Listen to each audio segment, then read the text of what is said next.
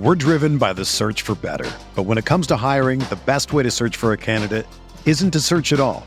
Don't search, match with Indeed. Indeed is your matching and hiring platform with over 350 million global monthly visitors, according to Indeed data, and a matching engine that helps you find quality candidates fast. Ditch the busy work. Use Indeed for scheduling, screening, and messaging so you can connect with candidates faster. Leveraging over 140 million qualifications and preferences every day, Indeed's matching engine is constantly learning from your preferences, so the more you use Indeed, the better it gets. Join more than 3.5 million businesses worldwide that use Indeed to hire great talent fast. And listeners of this show will get a $75 sponsored job credit to get your jobs more visibility at Indeed.com/Blue Wire. Just go to Indeed.com/Blue Wire right now and support our show by saying that you heard about Indeed on this podcast. That's Indeed.com/Blue Wire. Terms and conditions apply. Need to hire? You need Indeed. This podcast episode is brought to you by Coors Light. These days, everything is go, go, go. It's nonstop hustle all the time. Work, friends, family, expect you to be on 24/7. Well, sometimes you just need to reach for a Coors Light because it's made to chill. Coors Light is cold lagered, cold filtered, and cold packaged. It's as crisp and refreshing as the Colorado Rockies. It is literally made to chill. Coors Light is the one I choose when I need to unwind. So when you want to hit reset, reach for the beer that's made to chill. Get Coors Light in the new look delivered straight to your door with Drizzly or Instacart. Celebrate responsibly. Coors Brewing Company, Golden, Colorado. Welcome to the Arsenal Vision post-match podcast. Perez has got the better of it, and he looks to get the better of Schmeichel, and he's done it. It's going to fall here for Alexis Henry,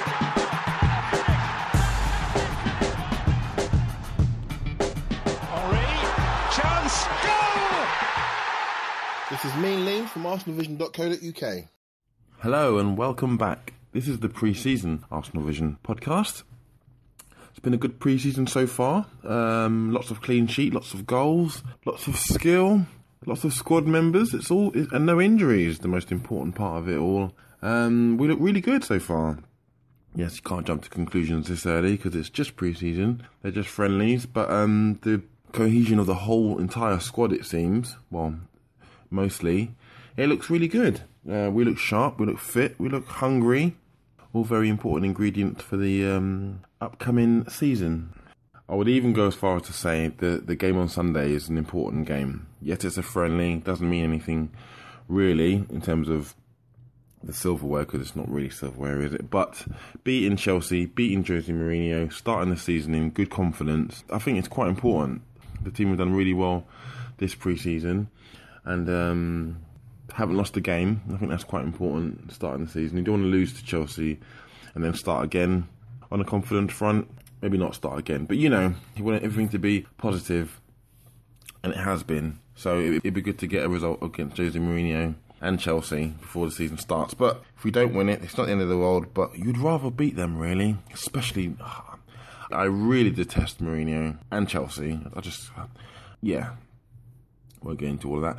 I'm going to hand you over to the guys now, who talk about the matches in pre-season so far, what we might do in the window, and so on and so forth. And Jeff, obviously, we've got to talk about Jeff. I'll let them do that, though. You take it easy, enjoy the podcast, and we will be back again after the Chelsea match. Arsenal reign Adelaide at the Emirates in the Emirates Cup, winning another trophy in the preseason. Will the treble be on? We'll find out soon with the, Charity Shield coming up. My name is Elliot Smith. You can block me on Twitter at Yankee Gunner.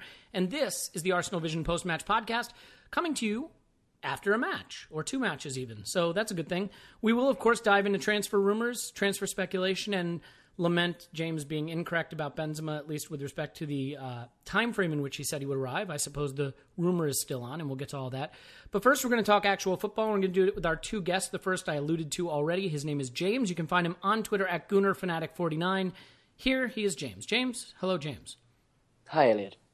How are you doing? I'm very well. Have you noticed how excellent I sound? You sound fantastic. I've never heard such a euphonious tone to your voice. Euphonious, mellifluous, you name it. It sums me up. I've got a new microphone. I'm really excited about it. I ditched the head worn and went for something fancy that looks like what professional podcasters use. I assure you it will have no bearing on how I actually perform on the podcast. The other man joining us, a man who lives and dies by Theo Walcott's every stroke of a pen. His name is Paul. You can follow him on Twitter at @PosinInMyPants. Hello, Paul. Hell yeah. Hello. Is that your new thing? You're not going to do woohoos anymore? You're on Hell Yeah this season? Well, you distracted me with the Walcott thing. It's Hell preseason. yeah. You know what? We'll get in a season for him along with the squad. So we're going to talk Emirates Cup, and then we'll get into the speculation about who's going to come and go and so on and so forth. It started off pretty entertainingly as we poured the goals in on Lyon, and a Lyon team that I think could have put up some stiffer resistance. You can only beat who's in front of you, and as far as preseason goes, I thought it was pretty encouraging. Followed that up with a slightly less exhilarating win over Wolfsburg, but I thought the interesting thing about the 2 days is it really showed the depth of the squad because the manager was just about able to pick two different 11s, just about, and not really look particularly weak anywhere on the pitch. So let's really quickly break it down game by game. James, for you, first game against Lyon, who stood out as impressing you, and what were your takeaways from the game in general in terms of anything that might be significant going into the season? I mean, it was a highly entertaining performance. I think there were several individuals that impressed highly. Obviously, it was a big occasion for that of Alex Iwobi, who obviously managed to net his first uncompetitive or just non-competitive goal for Arsenal Football Club, which was fantastic to see. And he looked like a very efficient and exciting player. But I think the two players that really stood out throughout the match were Mesut and Aaron Ramsey, that really bossed that midfield, and especially during that sort of 10-minute window where we scored those first four goals. I think it was between the 28th and 38th minute.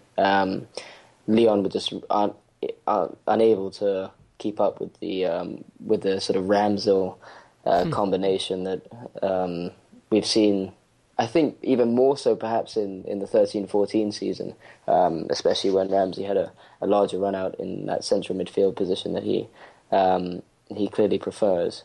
And so, I mean, the chemistry that the two of them managed to find so early on during the pre-season is extremely exciting to see, and it is highly promising going into the season. I think the combination for a couple of goals was fantastic.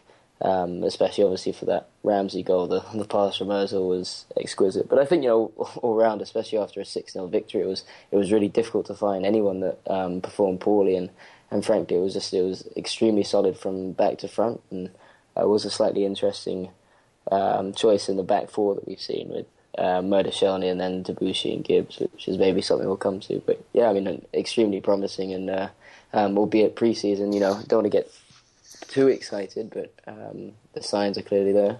Yeah, I mean, it was a lot of fun to watch, that's for sure. I mean, with preseason, you can always jump to conclusions too much, and I think it's interesting when, we put 6 past Lyon, everyone says we already look like we could win a title, and then when United beat Barcelona, you hear everybody lining up to tell you it's just preseason. So maybe a little bit of bias there, but it was certainly a very entertaining and enjoyable match. What about for you, Paul? Anything you took away from the first match as being more than just an entertaining preseason performance that might have some relevance for what we'll see this season? Yeah, I think it had plenty of relevance. I mean, pretty much all the games have been two teams coming out to play in the high line. Even taking the Everton game was an entertaining game. The Lyon game, the Wolfsburg game was maybe entertaining. It was an interesting game. Entertaining might be the wrong word until we started scoring a goal or so. But they were both, they were all games where the other side came to play and played a high line. Really, it was only Wolfsburg, and we'll get onto that, who really kind of got enough pressure against us. I don't know if the other two teams, Lyon in particular, maybe we caught them a couple of weeks into their season a little too early, where our energy levels were and our fitness were so much higher than theirs. But I mean, we ran rings around them. It was wonderful. It was a great occasion for whatever you say about pre-season. It shouldn't distract us enjoying the snot out of our team playing, out of the performances, out of the lead-in. And you can what's really stood out for me, and you see it in the Lyon game, and you touched on it, we were able to put out over these couple of games, 2 complete sides and swapping them at halftime. And the depth is just incredible. Now, we could talk about 1 or 2 places where you could have a debate on it. We will. And we will. But we've no shortage of players, and they're all top level or thereabout. The question, we know what the 2 questions, there were maybe 3 questions going into the season, but we got checked now, so we know what those 2 questions might be. But man, the array of talents we have all over the place. Oxlade-Chamberlain started that game. He was sensational, absolutely sensational against Lyon, and continued that when he got his chance to shine against Wolfsburg. And I think he played against Everton, but certainly in the lead-in, I mean, he's looked great. And that goal he scored against Lyon was absolutely superb. From the edge of our box, playing it, I think it was, can't even remember who laid it on. It might have been Giroud who laid on the assist for him. But anyway, just amazing. It was Giroud. Yeah, great touch from Chamberlain. Perfect touch first time. And what an absolutely superb finish. The confidence that guy, we've all talked about Oxlade-Chamberlain. I think there's unanimity across Goonerdom that superb talent, superb in every aspect, just needs end product. And I think we might look back on that goal as the beginning of him showing up and stamping his mark on the season. So, do you worry at all about him giving the ball away? I mean, the one thing that he does still have in his game is, in transition and certainly further back in the pitch, you don't want a player giving the ball away cheaply there, because you can start that counterattack, especially if we're trying to press or everybody's racing up the pitch to counterattack. Is that something that might lead Wenger to be more reluctant to use him until he can get that out of his game, you think? Well, it's something that would lead Elliott to be more reluctant to use him. Okay. You've got to let Monaco go. Well, he did it a couple clearly. Times over the weekend as well. I mean, it's in his game. Yeah, no, he did. To kind of, he's great on the ball and he likes to dribble. He trusts himself on the ball, and usually he can beat his man. But we do see him sometimes be a little sloppy with short passes in the midfield. And here's, I think, the issue with him. He's a brilliant dribbler. I spent a day looking at him and Hazard and Sterling and highlights clips and bits and pieces because I was trying to drill down into what their similarities were. And what I came away with it on is all 3 are brilliant dribblers, but Chamberlain pushes the ball quite far ahead of himself. He doesn't keep it under his feet like the other 2, and that gets him into trouble in the midfield because his first push is often a big push. I think that's why he goes wide so often, because it suits his dribbling style, and because, now he can cut in field from wide, but I think that gives him a lot of trouble in midfield because unless the ball's right under your feet like it is with Santi, you're going to get yourself in trouble dribbling with a big touch. It might not always be his first touch, but his first, second, or third touch is often quite a big touch. And when he gets that wrong, man, oh man. Yeah. Well, let's do this, because I want to get into individual position battles in a minute, because I think there are a couple really interesting battles for wide positions, for deepest lying midfield position, for the fullbacks, and potentially maybe even at center back. But real quick, let's get to the second game. James, anything that stood out to you in the second game? We got to see virtually a new 11. We did see Theo Walcott play up front, although he moved around the front line at all. How did you see Theo's performance versus Giroud at center forward? I know they were very different games, and he had very different players around him, but was that really the thing you were most focused on watching in the Wolfsburg game? Well, there was something, or should I say someone, that mostly caught my eye. No. We're going to do the young talent later. We will get to Jeff, I assure you. But rather than feed into the absurd hype, and I will have a go at that topic, I assure you. But choo-choo. But yeah, before we get to Jeff, or Jeffabi, can we call him Abu Jeff? Jeff Diaby? Anyway, we'll explain that in a minute. But what stood out to you for the second game other than the Jeff? Well, I mean, so first of all, with regards to the Walcott-Giroud situation, I think it's something that we've discussed quite a lot of in the past, and it was very much on show during that game, in that what Walcott provides is he's an extremely effective striker. He's obviously a striker that poses, well, when playing as a forward, poses a significant amount of danger for that of the opposition, and especially in the runs that he makes in behind, not only directly but also creating space for those around him. And, you know, he is, I think, someone that's actually somewhat underrated amongst Arsenal fans to a certain degree in his finishing, because I think his finishing is something that's improved quite dramatically over the last couple of years, and perhaps something that we didn't give him quite enough credit for on the back of just coming back from that long-term injury. That being said, although he's certainly not a one-dimensional player, there are clear strengths that he has to his game, but with that distinct weaknesses in that obviously he's not the type of striker that's able to hold up the ball and bring others into play in the same way that Giroud does, which I think does somewhat hinder us, given the type of formation that we impose in certain situations, in very solid, stable defensive sides that we come up against, in the lack of diversity that we have, given the type of forwards that we have in that front three, all tend to be quite tricky, quite dribbly, quite quick players, and Giroud somewhat creates that balance amongst the three. The difference that someone like a Walcott has to, say, I don't know, like your Neymars, your Suarez is obviously on a different level, is that he doesn't quite make up for his lack of height, in my opinion, in that he's not quite as strong at dropping in deep and being able to sort of take on players and affect play in that type of manner. But the effectiveness that he brings in the types of runs that he makes and in his finishing is absolutely second to none, and is a massive danger. And that's an interesting diversity that I have between those two types of strikers. I do fear that it might almost be, to a certain degree, almost too dramatic a change between the two. I think it's great from an impact point of view, and I think mixing and matching, given the types of opposition, is going to give us fantastic options going forward. So that, you know, I think that was highly exciting. I think it's great to see that Walcott seems to be coming back into his full form, given that it definitely did take him a significant amount of time following that long-term injury. The other things that were of interest, it's great to see Cech, but the entire, as you mentioned, just having made 10 whole changes, we looked a side that still had that sort of level of quote-unquote cohesion, still played a very similar type of game to that of the other team. And I think it was really, it really does show just how deep this squad is. We really haven't had a squad anywhere near as deep as this for so many years. And even during our most successful periods, I think the Invincibles team, for example, you know, was actually quite a small squad.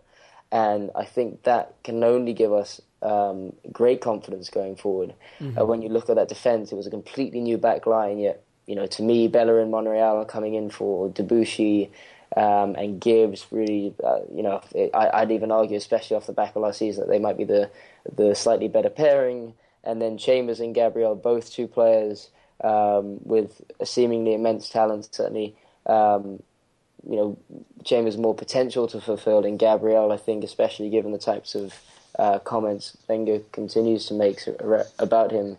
Is, you know, they're nearly on par, if you know, arguably they're, aside from his sort of lack of communication abilities, with that of Mertesacker and Koscielny. So that's, you know, extremely promising, something that we, you know, the complete opposite to what we were discussing going into last season, and something that really hampered us, given how Mertesacker was thrown into the mix then.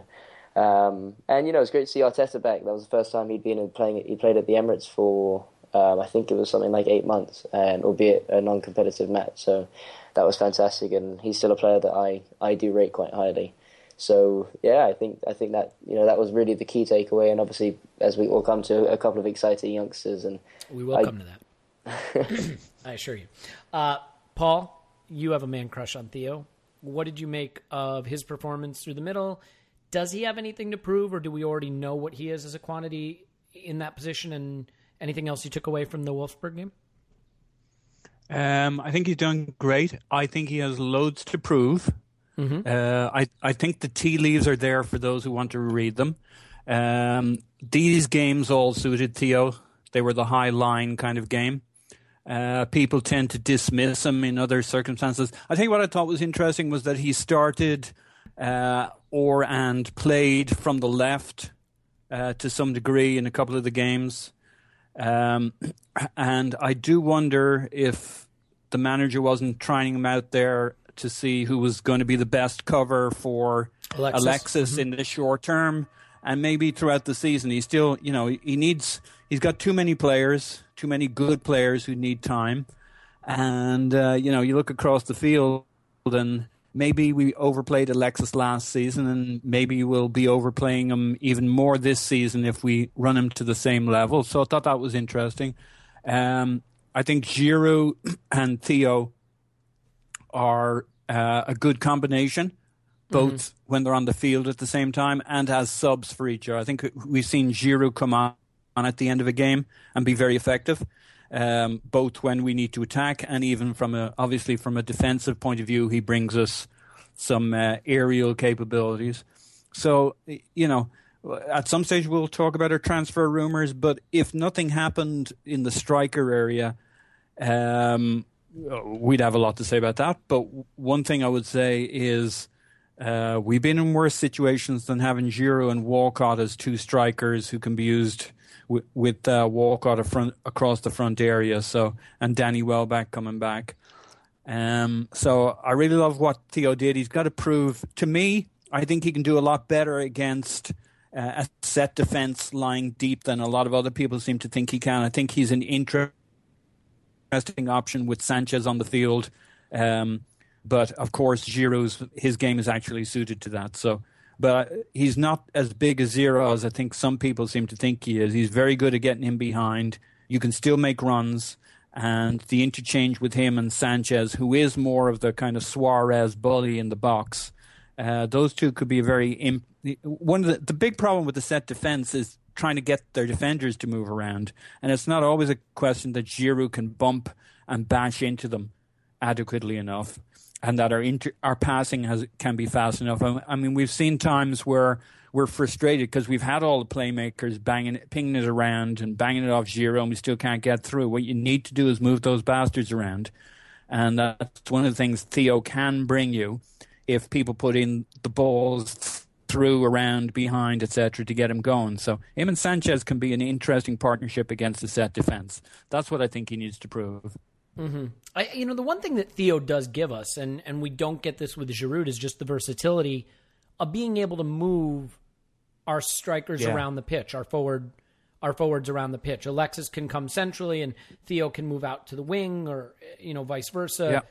That vice versa doesn't make any sense because that is vice versa. But the moral of the story is that when you have Giroud on the pitch, he has to play through the middle as the center forward. He doesn't have that same versatility. We saw it in the FA Cup final that Theo actually scored his goal when he had switched out to playing on the wing, and he scored his goal against Wolfsburg that way as well. So there is a little more flexibility. And Sanchez scored his goal in the FA Cup with Theo moving out to the right wing, Ramsey moving into the centre forward position, and Sanchez from the middle splitting off to the left. So right, so it's that versatility. You get more mobility with Theo, but you have to. Here's the thing I always think about. Yeah, people who say he's kind of one dimension or whatever, obviously that's not right. I don't know how many dimensions a player has. It's n. He might be n-3, but he then has to put so much more energy into those areas and be so much better. Well, guess what he is? He's really good at the shit he's really good at. He's going to do a lot more of it. He's going to pull defenders. He's going to pull centre backs. He's going to move people around because he has to. So I think that's what we see. And like you say, he has to rotate in the front three, and he does. So I think the notion that you have to have a physically imposing center forward to play in the Premier League or win the Premier League is not correct. I think if you look at the player that's been most important to Manchester City, it's Kun Aguero when he's actually fit. If you look at the player that has been most important, to us down the years, I mean, I don't know that you would say any of them were physically imposing center forwards, whether it was Thierry Henry or Robin van Persie or more recently Alexis Sanchez. So I'm going to go ahead and I was actually going to say, and the RVP for United over the last few years, maybe not last year, but the 2 years before that, he's not physically imposing.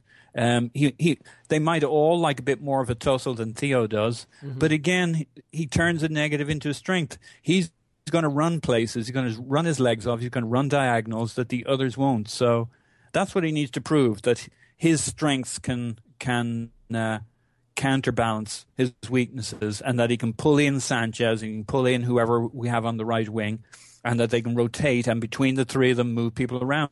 Because how many times have we seen Giroud up front, and 70 minutes into a game against Sunderland or Stoke, we're pulling our hair out because we got basically 9 playmakers pinging it into Giroud and out, and we still haven't broken them down. So for all the people who say it doesn't suit Theo's game, I'd argue, well, whose game does it suit? Isn't that the whole point of sitting deep, is to stop everybody playing? So when people get frustrated with Theo that he's not as good against a set defense, who the hell is? Giroud isn't. No, I mean, if you look at the game where Giroud was probably most easily held at bay, it was against Chelsea. We had 2 big physical center backs who just had no trouble with him at all, in Cahill and Terry. Let's move off of that for a minute. And I do want to emphasize that we are in full preseason form here. I am trying out a new microphone headset setup, and no idea if the gain is upright or the volume is wrong or the echo is right or the flux capacitor is capaciting. I don't know any of that. So this is going to be a Grin and Bear It podcast, and hopefully by the time we get to the Charity Shield this coming weekend, we will be able to work out all the kinks on the pitch and in the podcasting studio. So, James, one of the things that obviously preseason gives us a chance to do is see some young players. I want to get your thoughts on 3 in particular: Iwobi, Akpom, and of course Jeffrey and Adelaide, and then also maybe your feeling of what it means that players like Crowley and Zelalem, who a lot of people expect a lot from, are not getting did not get a chance in the Emirates Cup. So first things first, the ones who played: Iwobi, Akpom, Rain Adelaide. What's your takeaway from those 3?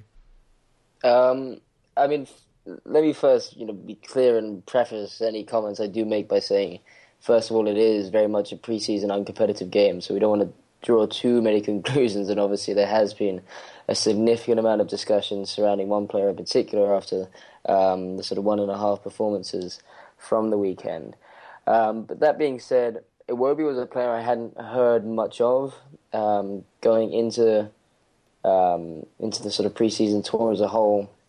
But as Wenger referred to him, I think he seemingly had quite a lot of similarities with that of Danny Welbeck, in that he's quite a quick, physical player who is able to play out wide.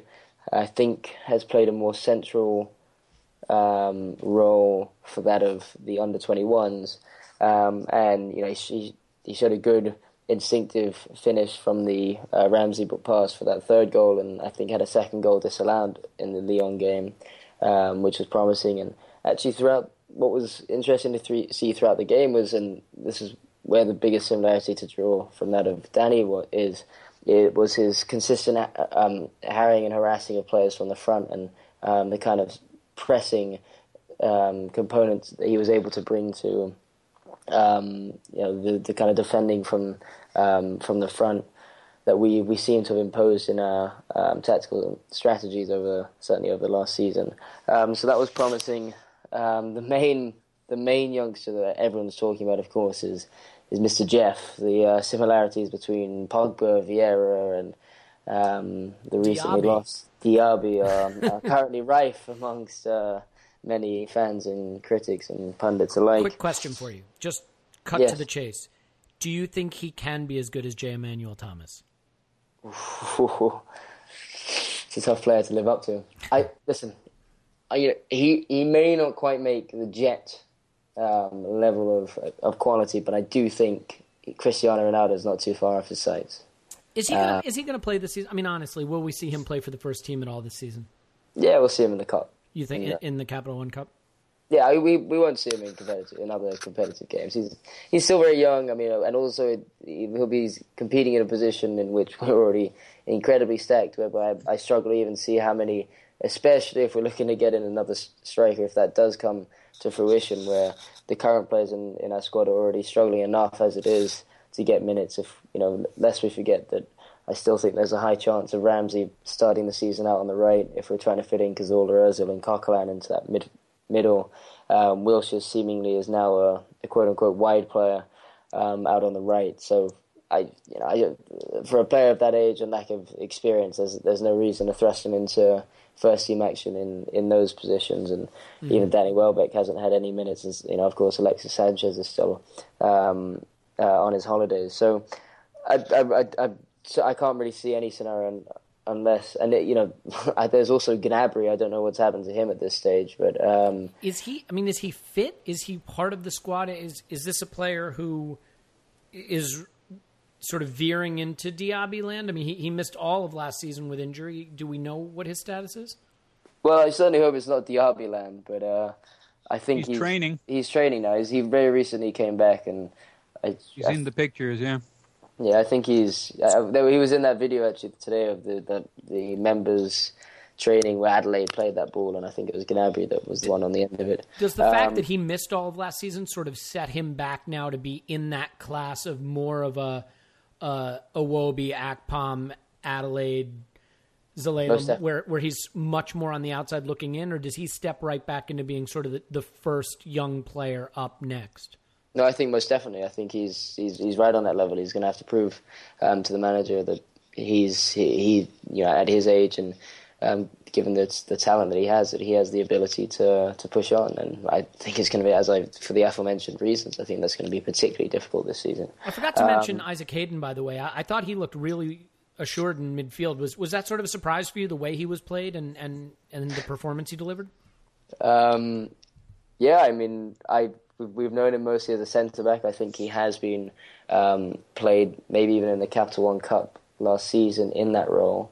I don't follow the under-21s that closely, so I'm not sure if that's something that he's been encouraged to sort of play his trade in most recently.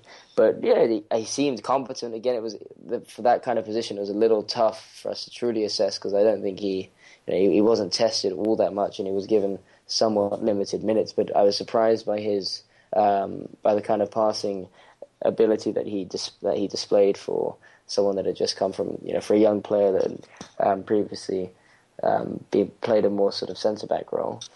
Again, promising maybe, third, fourth choice defensive midfield. That I think, again, that's a position that, despite what everyone seems to suggest, we're fairly well stacked in, and unless we can find a player that's of greater quality than Coquelin, I'm not convinced is a particularly pressing need.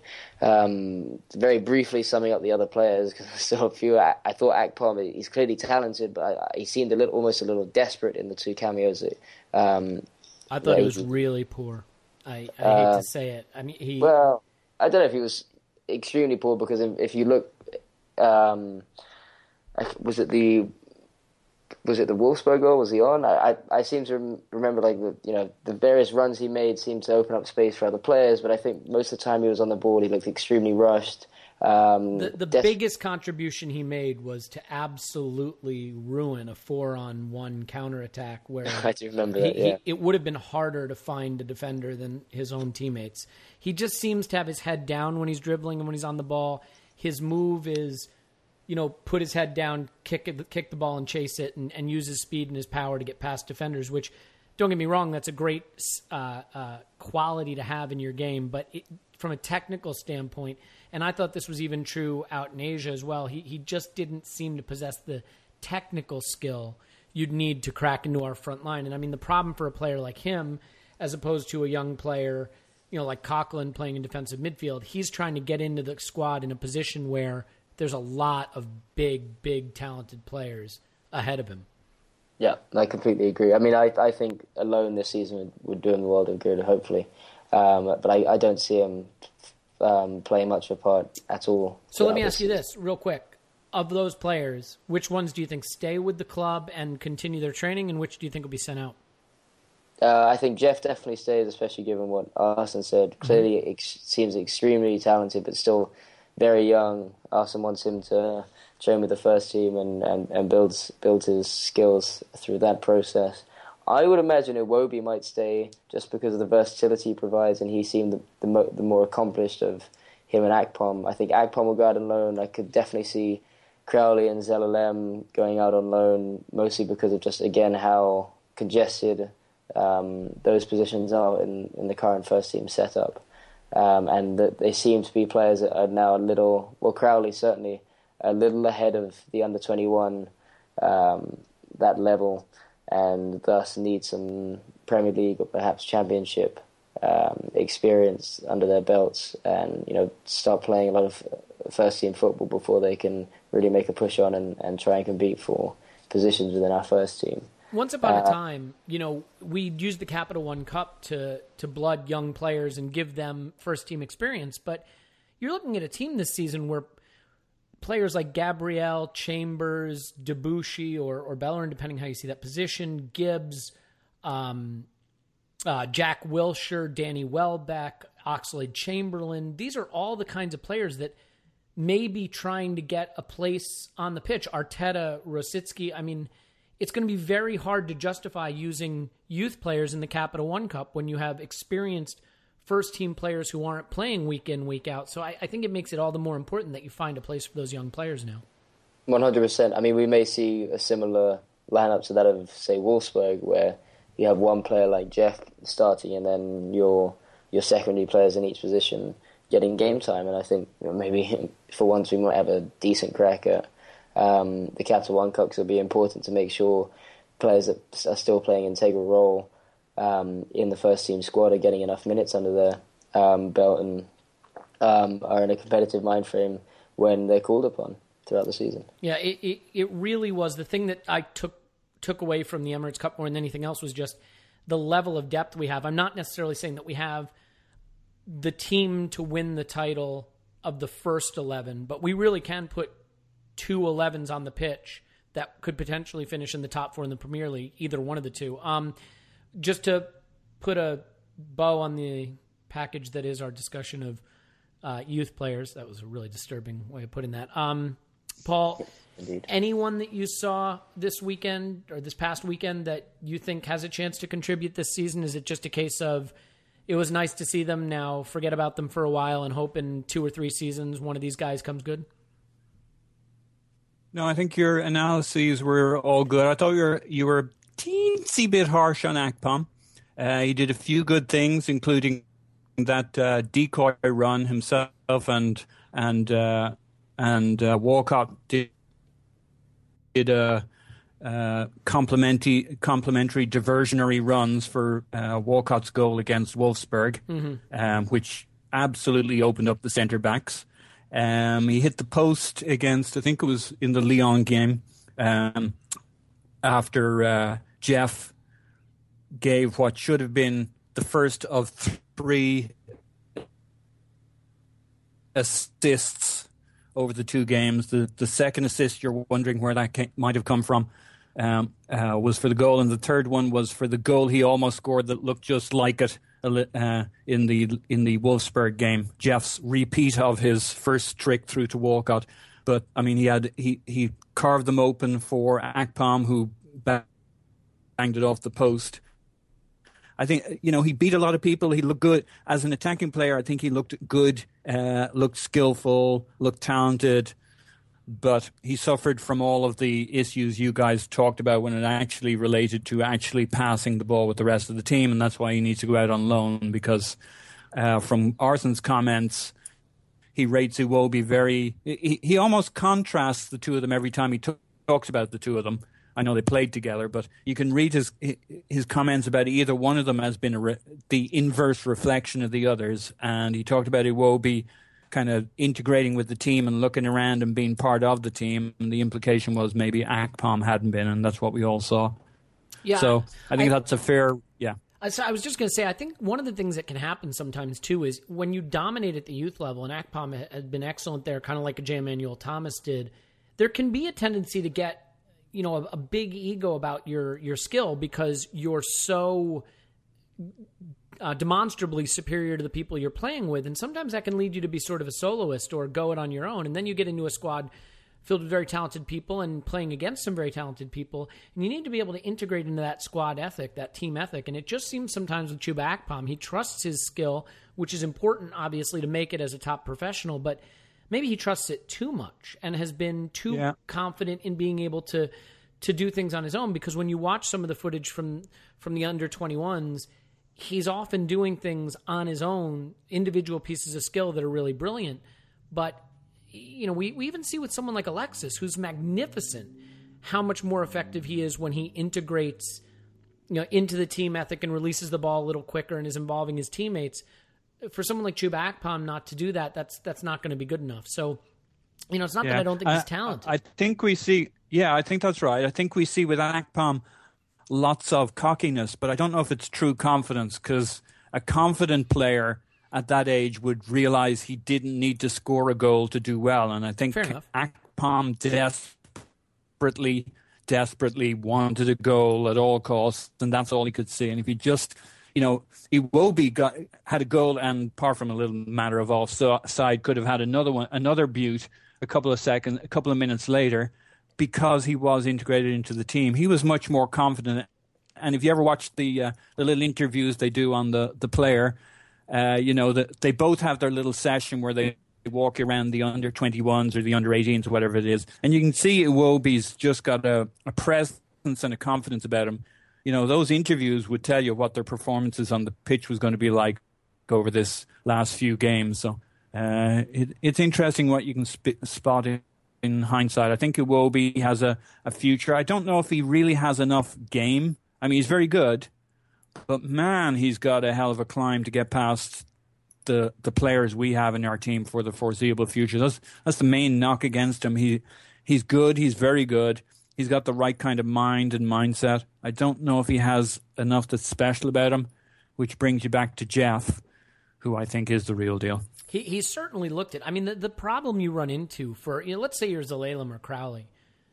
Are you going to get past Mesut Ozil, Aaron Ramsey, Jack Wilshere, Santi Cazorla? No, and certainly with respect to like Ramsey and Wilshere, in theory that could be several years. The question is, much like you see at places like Manchester City and Manchester United and Chelsea, as you buy more talented players and as you bring in players with big price tags and big talent, your youth players have a harder path to ever make it in the first team, and that's sort of an unfortunate side effect. Because and I think that's the problem that Zelalem and that Crowley have, and Crowley has Jack ahead of him. You know, why do you need?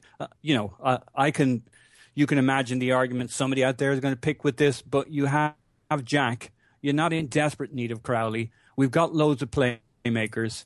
Zelalem, you got Ozil. They're really not entirely the same kind of player, but you have players who can do the kinds of things.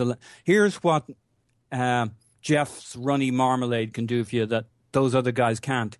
He's got that physique already. At 17, younger than the other two, he's nearly there. I mean, he was bullying, pushing. We all saw on the touchline 2 or 3 occasions where he pushed some guy, he pulled a jersey, he kind of knocked some guy around, he rode the tackles in midfield. But I mean, his stride through midfield was that's why we're all thinking, oh, Pogba, oh, Diaby, oh, Vieira, because he covered that ground from one end to the other in the blink of an eye, you know, hurdling tackles, coming out with the ball when he never should have, like Vieira. But I thought the manager made a really important point about Jeffrey and Adelaide, is that he said physically he's nearly there and he has the skill and the talent, but he said sometimes he has the game of a 17-year-old, and he definitely wanted to do it on his own too. I think, you know, Arsene Wenger is much quicker to integrate and give a chance to a player who's going to distribute quickly, take a touch and move the ball and not want to stay on the ball longer. You know, as much as players like Alexis Sanchez are special, the manager hasn't had a history of utilizing a lot of players like that. I think he wants his players to move the ball quickly, see teammates, see passing lanes. And the pass he made to Walcott was excellent, and that move was brilliant. But we did see a lot of areas where he wanted a third touch, a fourth touch, a fifth touch. I think that's an approach to the game that's going to keep you out of an Arsene Wenger side longer as a developing talent than someone who shows the ability to distribute quickly and find a teammate quickly. Here's what I would say, though. He has the physical attributes to end up on the pitch for some minutes during the season if there's a run of injuries which leaves us light of players who can provide some physicality in midfield. Fair I'm enough. not saying he'll be playing for our first team, but that's the difference between him and almost any other players. Yeah, Hayden provides that, but this guy's got so much more game that you can have him on the bench and play him in 3 or 4 or 5 positions. That will. What wasn't the guy Fortune supposed to be? You've had a run on injuries, and hopefully we won't have that. But we don't have any big midfielders. He's it. Yeah, no, that's fair. Yeah, Yassine Fortune, the striker. Yeah, Wasn't he supposed to be the better of the two? Where's he? He's a year younger. Well, Yeah. I thought he was the hyped up talent when we got the two of them. Am I wrong about that? I think the issue was we got him first. I know they came together, but he arrived first. And so he was talked about first. I was reading through the interviews, and yeah, you can read it that way. Or maybe you can read it that the other guy arrived first. But man, this guy. He definitely looks exciting. I don't think there's anything wrong with getting a little carried away and loving what you saw. I think realistically, given the squad depth that we have, we probably won't see him at all for the first team. And if we do, it'll only be in the Capital One Cup. Let's get to some squad battles, position battles real quickly, and then I want to talk transfer rumors so that the 6 people left listening to this, bearing with my microphone issues and sound quality problems, will still listen. I have no idea, by the way. I might be recording this where you can barely hear me. I might be too loud. It might be echoey. I might be recording it in French. I have no idea. So I'm very insecure about the sound issue right now, but among other things, by the way. All right, so James, I'm going to give you a position. And each time I give you that position, I want you to tell me who you think is going to start the season at that position. And in this little exercise, I want to presume that Alexis is not back yet, okay? Because obviously we know Alexis is a first-choice player when he's back. So let's start at the back. Goalkeepers obviously check. Who do you think starts right back? The fullbacks is a really tough one for me. I'd like to think Bellerin and Monreal, given how they ended last season. But then again... What's your gut tell you? What do you think the manager's going to do? I think the manager really wants to play Debuchy at right back, and perhaps he believes that the best sort of dynamic between those two right back... But to fit Debuchy in at right back, he feels the need to play Gibbs, who is, at a basic quality is at a very similar level to that of Nacho. So, and given what's been, given the lineups we're seeing in preseason, I think it might be Debuchy and Gibbs. Okay, I mean, look, I think it'd be harsh on Bellerin if Debuchy got that job, but I could see it based on the argument simply that Bellerin has plenty of time, Debussy's getting older, the manager feels he owes him something for coming to Arsenal and trusts his... No, I think that's... So I don't think the manager cares less about owing players anything. I just think Debuchy is perceived as the more experienced player. No, well, I was getting to that, and I think given that he has the experience and the physicality that maybe Bellerin doesn't have yet, he looks at it as, I'll go with Debuchy and give Bellerin a little bit of a break to continue his development. But what I cannot fathom is why Gibbs would be chosen ahead of Nacho Monreal. There is nothing I've seen on the pitch over 2 seasons that indicates that Nacho isn't not just better, but significantly better than Gibbs, and that includes what we saw at the preseason. I mean, how do you justify using Gibbs over Nacho Monreal, who was one of our best players last season, full stop? Well, I'll tell you this. I think, it wasn't too long ago, before Nacho played that centre-back role and then became like the set left-back, where we were all saying that it was really just a coin toss between the two players. Gibbs has been a player over the seasons that has been stinted by injuries and has really had that sort of lack of consistent games. And Nacho talked a lot about it in the interviews, if you listen, when he talks with the Arsenal player about how it wasn't really him moving a centre-back that was the big difference. It was just the fact that he was able to play week in, week out. And he talked a lot about how important it was to him to be able to build that consistency and which allowed his development to progress as quickly as it did. So I'm not actually as convinced that there's necessarily as big a difference between the two, but I do think the major reason would be that Wenger likes to have one more sort of marauding fullback that's quick and attacking in the form of Kieran Gibbs, who started his career as a left winger. and with the sort of more conservative defensive fullback in that of Debuchy, whereas Bellerin and Gibbs together, are quite similar, and Nacho and Debuchy quite similar, but on opposite sides of the field. So that might play into the manager's thinking. I think if he did start Gibbs, it might be be representative of Arsene's faith in both Nacho and Gibbs. And like I said, really between the four of them, I think there's fantastic depth. And come what may, I think throughout the course of the season, all four players will get plenty of minutes. I think the one of the four that is clearly not good enough for Arsenal is Gibbs. I hate to say it. I don't think he's going to make it. I don't rate him. I mean, I think he. First of all, I don't know that I even agree that he is a more naturally attacking fullback or better at attacking. I just think he gets that reputation because he's worse at defending. No, I think we can agree to disagree there. But I mean, one of our best goals scored last season was Nacho Monreal in a big game. Nice side foot past the keeper. When was the last time you saw Gibbs, overlap the winger, collect a pass, and comfortably side foot past the keeper in any game, let alone a big game? I mean, where is Gibbs' supposed attacking prowess coming from? What have we seen of him that gives us that belief, other than that he's quick? Well, because he's so regularly overlaps quite wide the left wing forward. To what effect? But effectively, the number of assists he racks up isn't that insignificant. And listen, when we talk about the idea of like a conservative fullback in Monreal and Debuchy, that doesn't mean they don't go forward. They still go forward plenty, especially in this system that Arsenal set up. And as you said, I mean, I think Nacho's attacking qualities definitely improved over the season. I actually don't think he's a bad attacking fullback at all. I just think, especially with the way in which Alexis likes to cut in, for example. Alexis sometimes thrives a lot because Gibbs has the tendency to always come in on the outside, and I think that opens up space too. And listen, I think there are plenty of qualities to both players, and I actually think you're doing a slight disservice to that of Gibbs, and I think that's partly down to the lack of minutes he received during the latter part of last season, and so I think just because we haven't really seen him over a consistent period of time that recently, perhaps we're forgetting some of the qualities that he does possess. I still personally rate him quite highly as a left back, so I would be pretty confident with him starting. And if it does come to the fact that he's somewhat of a liability, then Nacho is obviously the easier and like a fantastic player to bring in. But that being said, Nacho could quite easily start as is, but.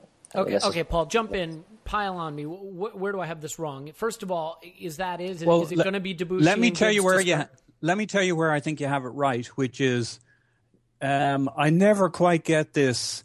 Gibbs is much more attacking. I do think he's the sprintier winger. He's an ex-winger, so he has a bit of that about him.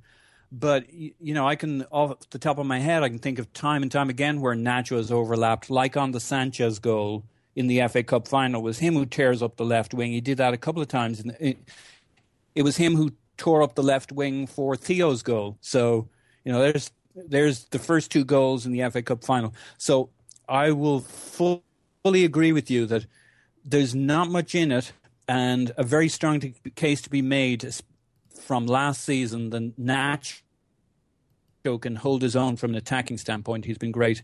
I just don't buy into the Gibbs is nowhere near, is that far behind that it's questionable whether he's Arsenal material. And we won't be able to resolve it today, but let's just say that's my vote. I think he's a real talent. I think the competition with Nacho will be absolutely brilliant for him. Mm-hmm. I think Nacho's come on a big step. But I could also point out that my big issue with Nacho along the way was he used to get mugged once a game from behind, over his shoulder, from behind, or some guy running rings around him, where he just got absolutely decimated once a game. And he's cut a lot of that out since playing at centre-back. He doesn't seem to think it has made a huge difference to his game, but I think it's physicaled him up a bit, where he's...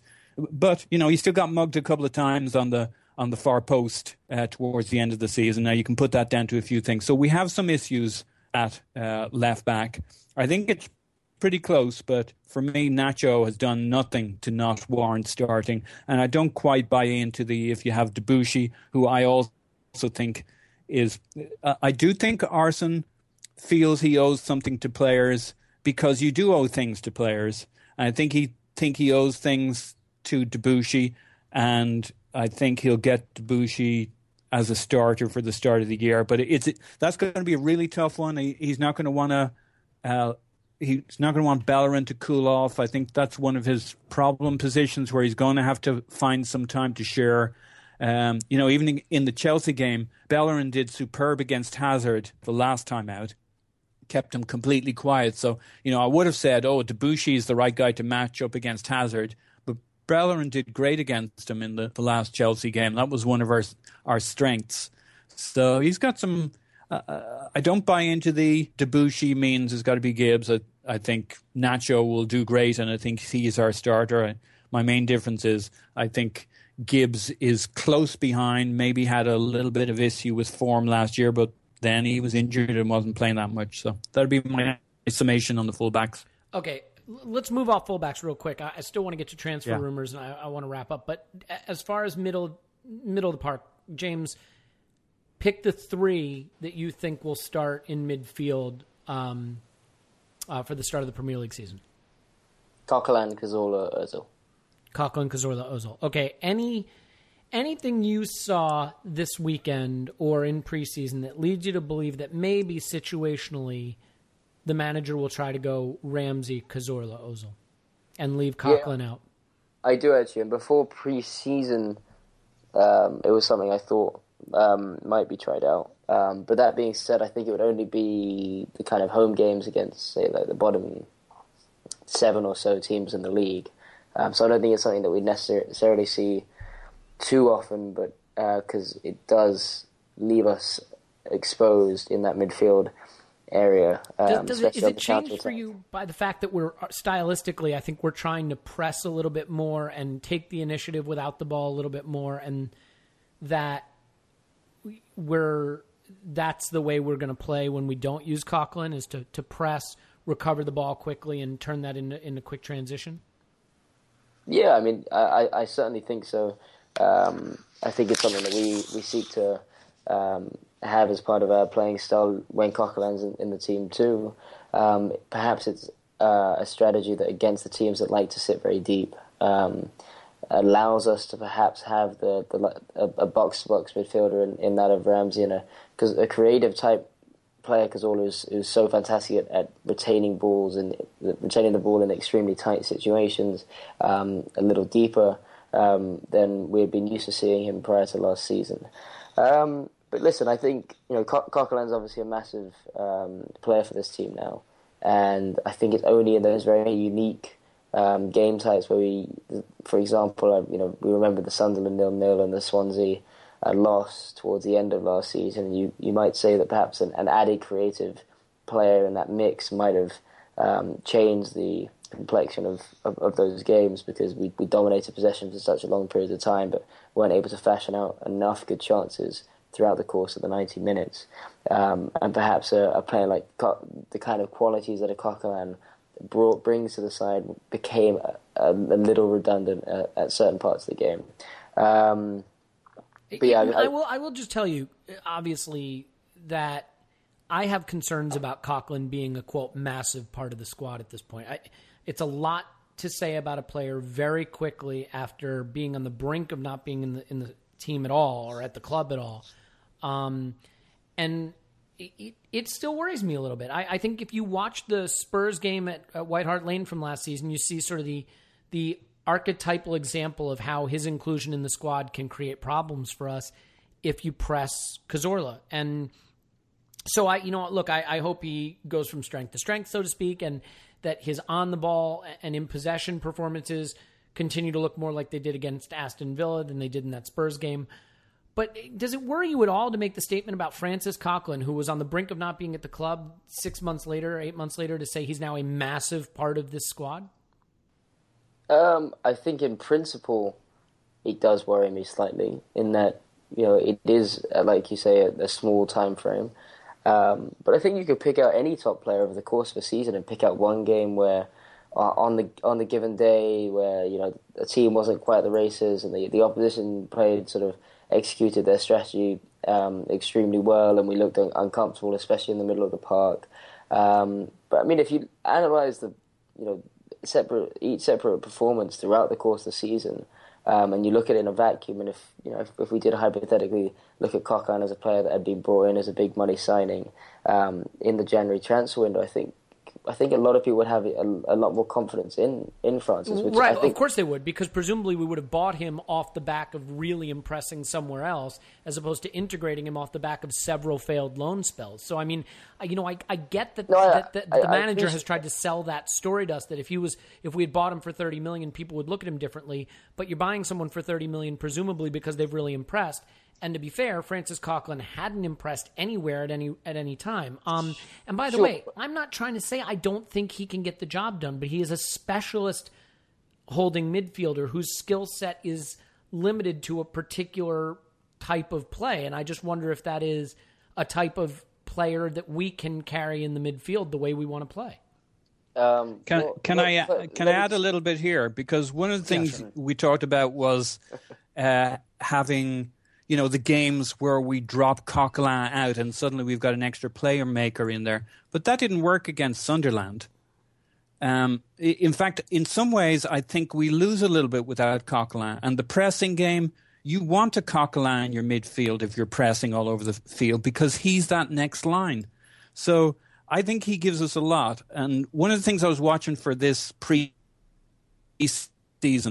probably the performance or the player of all that I was watching with the most concern over was Coquelin, in case what had happened in the last 6 months was, a rush of adrenaline, a kind of, oh, thank God I'm alive kind of thing. Well, now here he is, feet under the table, everybody raving about him, pre-season, so it's kind of feel-good friendlies. He's tearing it up like he always did. So, yes, one always has a little reservation before one gets too carried away, but if you're concerned about the hype with Adelaide, I mean, my God, Coquelin's done a hell of a lot to prove that he can swing with the big boys. He's still doing it. I think he's a real force. And I agree with the lead-in question, which is, do I think Arsene will be looking for an opportunity to play, some other combination, Cazorla and Ramsey? Yes, I do. I think he's going to find it really hard, because I think every time he does it, he's going to find that he's missing that thing that Coquelin brings, that pop that he brings to that midfield that none of the other guys do. So I think he's the real deal. And he needs to apologize to nobody at this stage. I think he's proved himself. Yes, we'll always, till he does it for a full season, we'll always kind of be crossing our fingers. Everything we've seen is what we think. But, I don't know how you take it away from him at this stage. He's proved enough. And I don't know, I'm feeling pretty good about him. Yeah, right. We can only judge him really on the performances that we've seen of him playing for the football club in the kind of setup that we seek to implement throughout the course of the future setup at Arsenal. And I think you can look at plenty of players that have a history of several years of having played at the top level. Look at a Di Maria, then coming into a new setup, new environment, and struggling significantly. And I think on the other side of that, there is still a risk associated with only having seen him perform throughout a 6-month period, but with that comes also the potential of there being more upside with him. He's still a player getting to know the team, still getting to know that position and getting to know the league, and having already dealt with it as well as he has done. I think there's more indication to suggest that he might go on to have an even better season next year than he did last. So. And I don't dismiss that. I want to clarify something. I think there's every chance that Coquelin could improve, could be even better this season than he was last season, could be the absolute solution at that position, and actually his technical side of the game may improve as he feels more comfortable there, and that may lead to him not being as much of a specialist holding midfielder and more integrated into our passing game. It's just a question of, will the manager see it that way? Will the manager want to have the added flexibility of using Ramsey and Cazorla deep in central midfield? And I have to admit, I am one who is concerned about a player that the manager didn't see a future for at the club, didn't impress on his loan spells, coming in and having such an impact. And it was a season game-changing impact, it's a lot to gamble on a relatively small window of first-team experience. So, hopefully long may it continue. But, I don't think we're going to get a central midfielder in this transfer window, and that means that the job is his. With Mikel Arteta, if he's fit enough and up to it, backing him up, Flamini's gone, that means the other alternative beyond that is either using Ramsey there or Wilshere there along with Cazorla, or handing the reins over to someone like an Isaac Hayden, which I absolutely don't see happening. So let's move up the pitch real quick and finish off the sort of squad issue with forwards. Paul, what do you think is going to happen at the forwards? Do you think it'll be Ramsey, Giroud, and Walcott to start the season, or do you see something different? Yes. And the only other, I think the two likely options, given you've ruled Alexis out, may I remind the viewers and myself, listeners. Ox has made a really strong push, and we know what extra he brings over Walcott, and Walcott, we've had that debate. So there's my hesitation. I'm a big Walcott fan, but I'm a big Oxlade-Chamberlain fan too. So I think that's the three, but Ox is really nipping at their heels. A couple of those performances he's had, that goal was a beaut. So I think he'll be the guy coming on at 70 minutes as a sub. Ramsey, has to get on the field. I think it's really tough for the manager not to be picking him for pretty much every game. So, and it's going to hurt that Ramsey's not in the center. So I think he's going to get one of the wing positions typically. So, yeah. What about you, James? I mean, is that how you see it forget the Charity Shield, because I don't know if he'll continue to try to experiment there, but what do you see for opening day of the Premier League season? Yeah, I mean, following what I said regarding the central midfield options, I think Ramsey's definitely going to start out on the right, assuming that midfield pans out as I suggested. And then I think Giroud takes the central spot to begin with, and the big debate is just who starts out on the left between Alex and Walcott. And we've seen Theo starting a lot on the left throughout this preseason. And again, I do agree with what Paul said. I think he might get the nod, but that for me is the biggest sort of 50-50. I really wouldn't be surprised if Arsene decides that he's going to give Alex a shot, even if it's out on the left. But perhaps, especially given Alex's type of dribbling style, maybe his ability to cut inside isn't as strong as someone who can make those runs in behind, such as Theo. Especially given the point that I agreed very much so with Paul on how heavy his first touch tends to be and his propensity to go out wide, and he's not as keen to use his left foot as he is his right. So until I think Alex's chance will most likely come once a central midfield berth opens up for Aaron Ramsey, and then I think he'll probably be first choice out on the right. I have the very weird feeling, and this is purely gut, that Oxlade-Chamberlain is further from being a starter than most people think. I just don't think the manager has the faith in him that a lot of people do. I think he's still pretty raw. His first choice is still to try to beat a guy off the dribble. He does give the ball away. I don't know. I love Oxlade-Chamberlain as a talent and as a player that I think can still come good, and maybe he stays fit, and this is a breakout season for him. But I weirdly think he's further away from the first team, from starting for the first team regularly than a lot of people think. So it'll be interesting to see. So here's a kind of a trick question real quick for you. That's who you think will start up front for the first game of the season. Who will start? What will be our starting front three on, let's say, October 1st? James. I don't know. At that point, I'm sure injuries will play. No. Assume full fitness, because that's probably going to happen. So who do you see being the starting front three in October? Major hypotheticals coming into play right now. Okay, Alexis, Giroud, and Ramsey. Maybe Alexis, Walcott, and Ramsey, but I mean it'll be one of those three, I guess, if everyone was fit. Yeah, I mean, and now you can kind of see why the manager might want to try to shoehorn a Ramsey-Cazorla central midfield pairing in there, because it allows him to play as more natural wide forwards, right? And then he could go with Alexis Giroud and Walcott, or Alexis Walcott and Oxlade-Chamberlain, or Alexis Walcott and Welbeck, or Welbeck. I mean, you have that variety, because if he is using Ramsey wide and Coquelin is the holding midfielder, suddenly between, whether it's Walcott or Giroud, let's say it's Giroud, suddenly between Walcott, Oxlade-Chamberlain, Danny Welbeck, none of them have a place in the squad. Right, but I mean, as we know, injuries do tend to play a pretty significant role, especially when related to Arsenal. No, Shad effect. It's done. No more injuries. All right, let's finish up really, really quickly, because we've run long, which is no surprise. And I have to apologize. I am in just the most dreadful preseason form. The microphone thing has me totally thrown off. I'm really struggling. So thanks for bearing with me, both of you, and anyone who's still, for some reason unbeknownst to me, listening to this podcast. Let's talk transfers just really quickly. First, simple yes or no. James, do you think we'll get a central midfielder? No. Paul? No. Okay, I agree. And we're not even going to dignify the Busquets rumors with a discussion, because it's just absolutely ludicrous. It's not happening.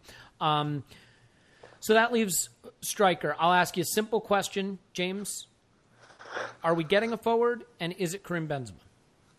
Yes and yes. Paul? Yes and yes, only because I think we're definitely chasing a forward, and he's the most likely name, but I don't know if that puts it above the 50% mark. And also, I just don't think there's really many other, if any other, player that's at the level we require and that is anywhere close to being available, other than the rumours surfacing and surrounding that of Karim. So no chance of Marco Reus. Can't talk into Reus. Or Lewandowski. The problem with the Lewandowski rumors, even more than Benzema, I can't imagine why Bayern would let Lewandowski go. Who's going to play striker for Bayern Munich? Well, if they buy somebody. I mean, realistically, I think there are a lot of people starting to panic over transfers, and I would be right there with them if it weren't for the fact that you look at the clubs that haven't really made big moves yet, and you expect something to happen, right? I mean, Madrid are going to go for someone. City will probably. I know they spent big on Sterling, so maybe they're done. I still think things could happen at Dortmund. I'd be surprised if both Aubameyang and Reus stay there, given there's no Champions League, new manager. There's just a lot of dominoes that I think still can fall. Is Aguero going to move? Is De Gea going to move? Is Sergio Ramos going to move? Is Benzema going to move? Is Marco Reus going to move?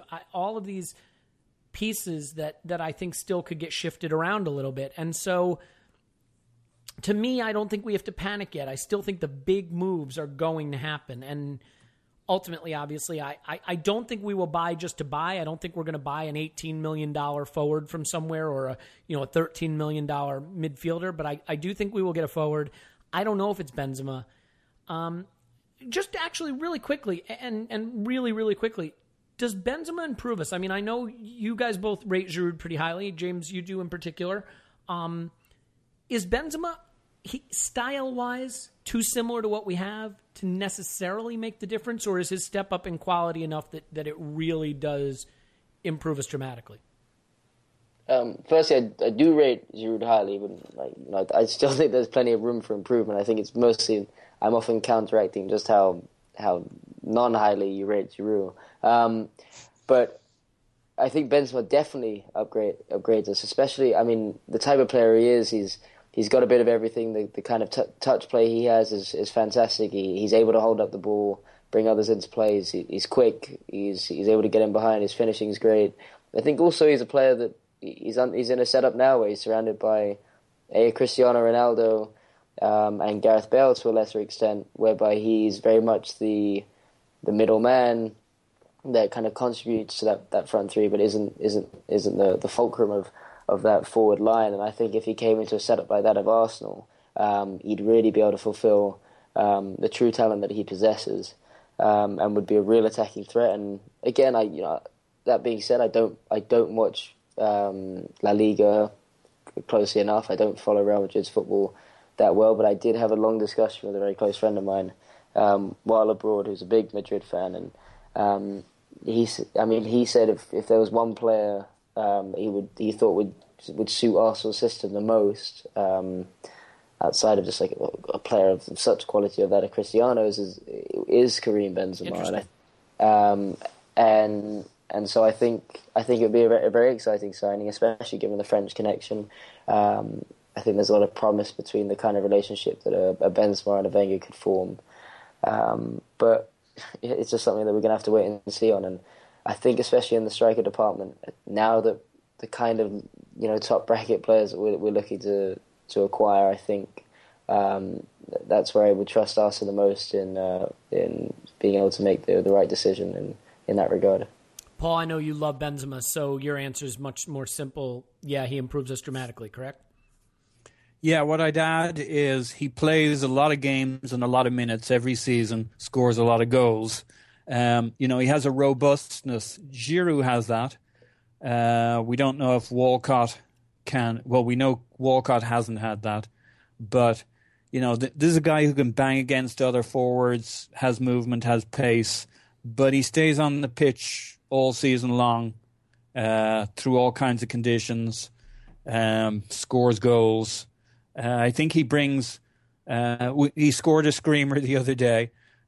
He's got skill, but he's also got the basics around the box, pushing, shoving, getting the ball in the back of the net. He does the dirty work. He does the stylish stuff. But he'll play your 38 games for you and 90 minutes of them, 2-3 seasons in a row. That was a professional jinx job. Well done. Woohoo! Yeah. No, I think even if you make incremental progress at striker, it's big progress. And that's the bell or the dog. We'll leave it there. I want to thank everybody for listening to this one as we try to work ourselves into shape for the season. We will come back with a podcast after the Charity Shield. Hopefully, our first of at least 3 victories over Chelsea this season. So the only thing we ask is that you leave us a review on iTunes or wherever you find this podcast. Maybe not based on the quality of this particular pod, but on the pod generally, because I think generally it's a pretty good podcast.